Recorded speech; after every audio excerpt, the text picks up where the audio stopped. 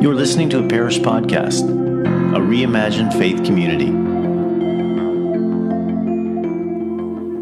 Have you ever been in some public space, a mall, a park, a grocery store, and someone comes up to you and greets you warmly by name and starts to chat with you, and you have no idea who they are?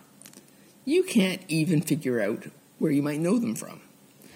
But instead of acknowledging that, you listen on, clinging to the hope that they will refer to something or someone in a way that gives you a clue, and hoping against hope that they won't pick up on the blank and confused look on your face.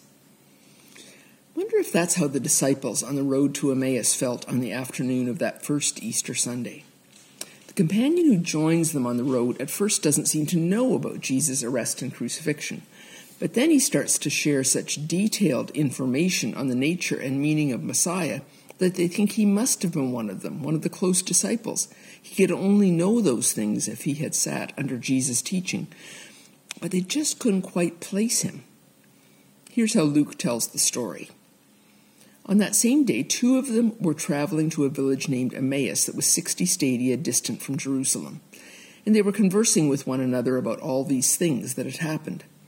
And it happened that while they were conversing and discussing, Jesus himself also approached and began to go along with them, but their eyes were prevented from recognizing him. And he said to them, "What are these matters that you're discussing with one another as you're walking along?" And they stood still, looking sad. One of them, named Clopas, answered and said to him, "Are you the only one living near Jerusalem and not knowing the things that have happened in these days?" And he said to them, "What things?" So they said to him, "The things concerning Jesus, the Nazarene, a man who was a prophet, powerful in deed and word before God and all the people, and how our chief priests and rulers handed him over to a sentence of death and crucified him. But we were hoping that he was the one who was going to redeem Israel. But in addition to all these things, this is the 3rd day since these things took place. But also some women from among us astonished us, who were at the tomb early in the morning. And when they did not find his body, they came back saying they had seen even a vision of angels, who said that he was alive. And some of those with us went out to the tomb and found it like this, just as the women also had said. But him they did not see." And he said to them, "O foolish and slow in heart to believe in all that the prophets have spoken. Was it not necessary that the Christ suffer these things and enter into his glory?" And beginning from Moses and from all the prophets, he interpreted to them the things concerning himself in all the scriptures. And they drew near to the village where they were going, and he acted as though he was going further. And they urged him strongly, saying, "Stay with us, because it's getting toward evening, and by this time the day is far spent." And he went in to stay with them. And it happened that when he reclined at the table with them, he took the bread and gave thanks, and after breaking it, he gave it to them. And their eyes were opened, and they recognized him, and he became invisible to them. And they said to one another, "Were not our hearts burning within us while he was speaking to us on the road, while he was explaining the scriptures to us?" And they got up that same hour and returned to Jerusalem. For the last 7 weeks, we've been sifting through all of the emotions of Jesus' final journey to Jerusalem, culminating in his betrayal, arrest, rigged trial, and execution. And those emotions are very much still there on the afternoon of that first Easter Sunday. Luke records that when Jesus comes up to them and asks them what they're talking about, they stood still, looking sad. I know that feeling well.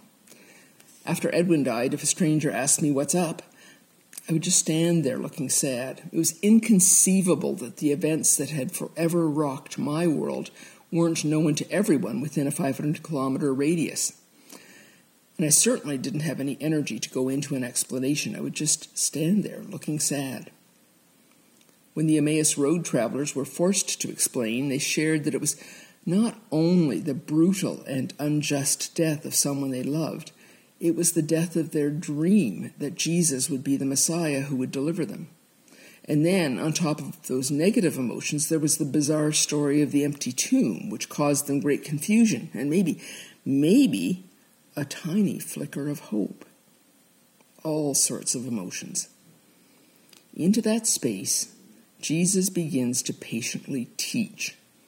We read that beginning from Moses and from all the prophets, he interpreted to them the things concerning himself in all the scriptures.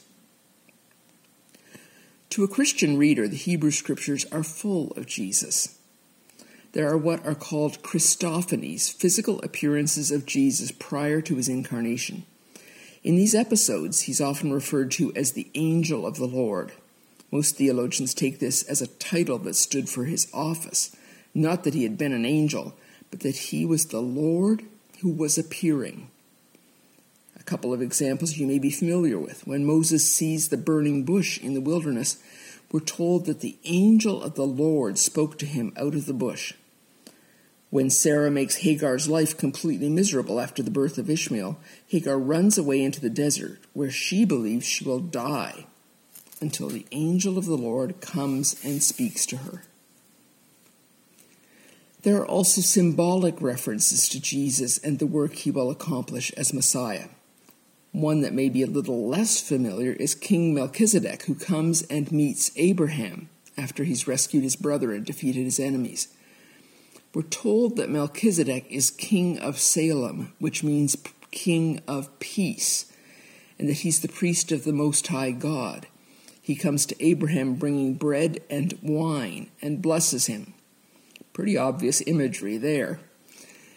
Then there is the time when Moses is leading the people through the wilderness and they are attacked by venomous serpents. Moses is told to lift one of the serpents up on a pole, and anyone who looks at it will live.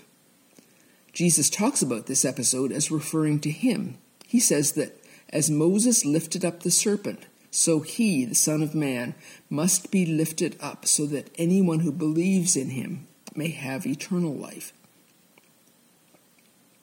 So Jesus shows up in the Hebrew scriptures in physical appearances, in symbolic images, but perhaps most importantly, there are all of the references to the nature and work of the Messiah in the writings of the prophets.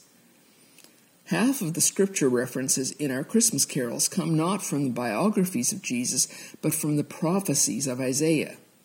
And it is there that we read about Messiah as a suffering servant, the one who must die to redeem his people. In showing the disciples on the Emmaus Road what the scriptures said about him, Jesus would have had lots of material to work with. But the Hebrew scriptures offer more than just a bunch of individual references to Jesus. They tell the grand story of God's saving work, a story in which Jesus' life, death, and resurrection are the culmination. I used to treat the Bible like an almanac or encyclopedia of God facts. I like almanacs. Before Google, they were essential for solving crossword puzzles. But when I'm looking up a list of state capitals, I don't need to consider that information in the context of the chart of the phases of the moon. To appreciate the average temperature in Saskatoon, I don't need to know who was the Prime Minister before John Diefenbaker, and I certainly wouldn't try to absorb the whole book as a single story. That approach is perfectly appropriate for a reference book, but the Bible is far more than a reference book. It is the divinely inspired story of God's saving work. An individual text needs to be seen in the context of the verses and chapters before and after. It needs to be interpreted in light of the genre. Prophecy, history, poetry, all need to be treated differently. But even more than that, if we take a big step back and look at it all together, we can see that it all tells a coherent story that culminates in Jesus. Yet if we simply mine it for emotional comfort or helpful God facts, we miss that. We miss God's progressive revelation of God's self. It may be that the Pharisees, who certainly majored on minor details, also treated the Bible like an almanac, because Jesus said to them, "You pore over the scriptures, for you imagine that you will find eternal life in them, and all the time they give their testimony to me. When I was in a first-year chemistry course at Western, we studied the history of the science of atoms. One of my favorite models was called the raisin bun atom.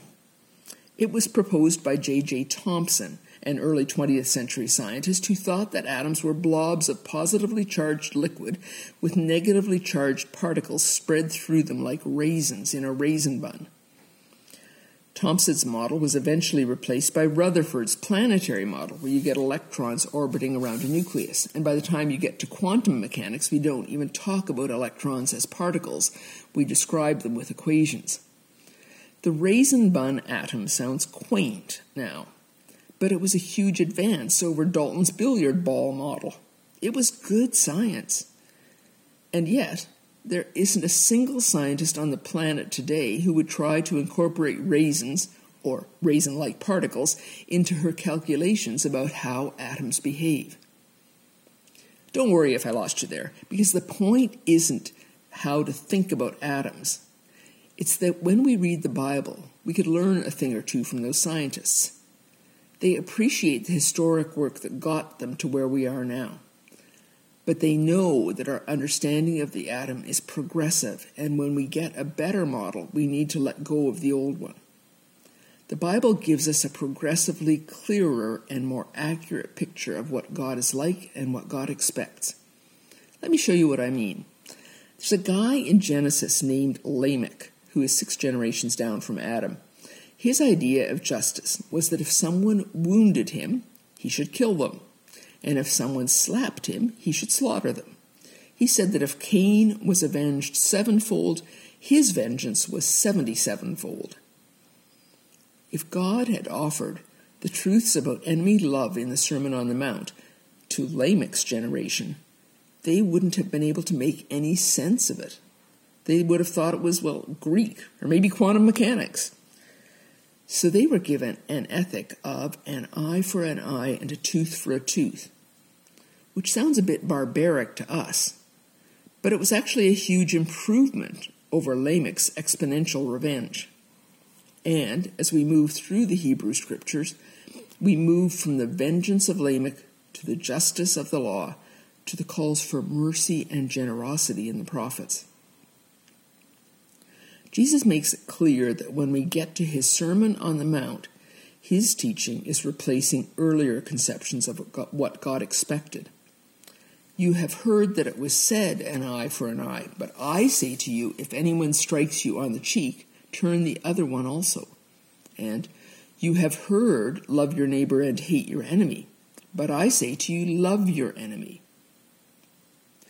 We may find that particular sermon truly inspiring and even exciting, but when someone really is our enemy, when they really do hurt us, or worse, hurt one of our kids, it can be tempting to dip into a different part of the Bible, one that supports wrath and revenge. When we feel threatened and unsafe, when the actions of another person cause us immeasurable pain, the ethic of enemy love is hard to swallow, and we may prefer to go back to an eye for an eye, or even the exponential vengeance of Lamech. But those scientists, the ones studying the atom, they'd say, you can't do that. We know better than that now. In his long walk on the Emmaus Road, Jesus explained to Clopas and his friend the things about himself in all the Scriptures. He showed them that the Bible is not a random collection of God facts, but a story with a clear direction to the plot. And that plot points directly to Jesus. The crucifixion was not a terrible mistake, but the planned climax to the story and somehow part of God's redeeming work. We read at the end of today's text that the disciples knew Jesus in the breaking of the bread. But in another sense, they came to know him as he opened the Scriptures to them. They finally saw that the man they had thought was just a great teacher who had met a tragic fate was in fact the Messiah, the Son of God. And they understood the meaning of his life as the final culmination of God's grand story of salvation. a story that swept from Moses through the prophets and right up to that Easter day.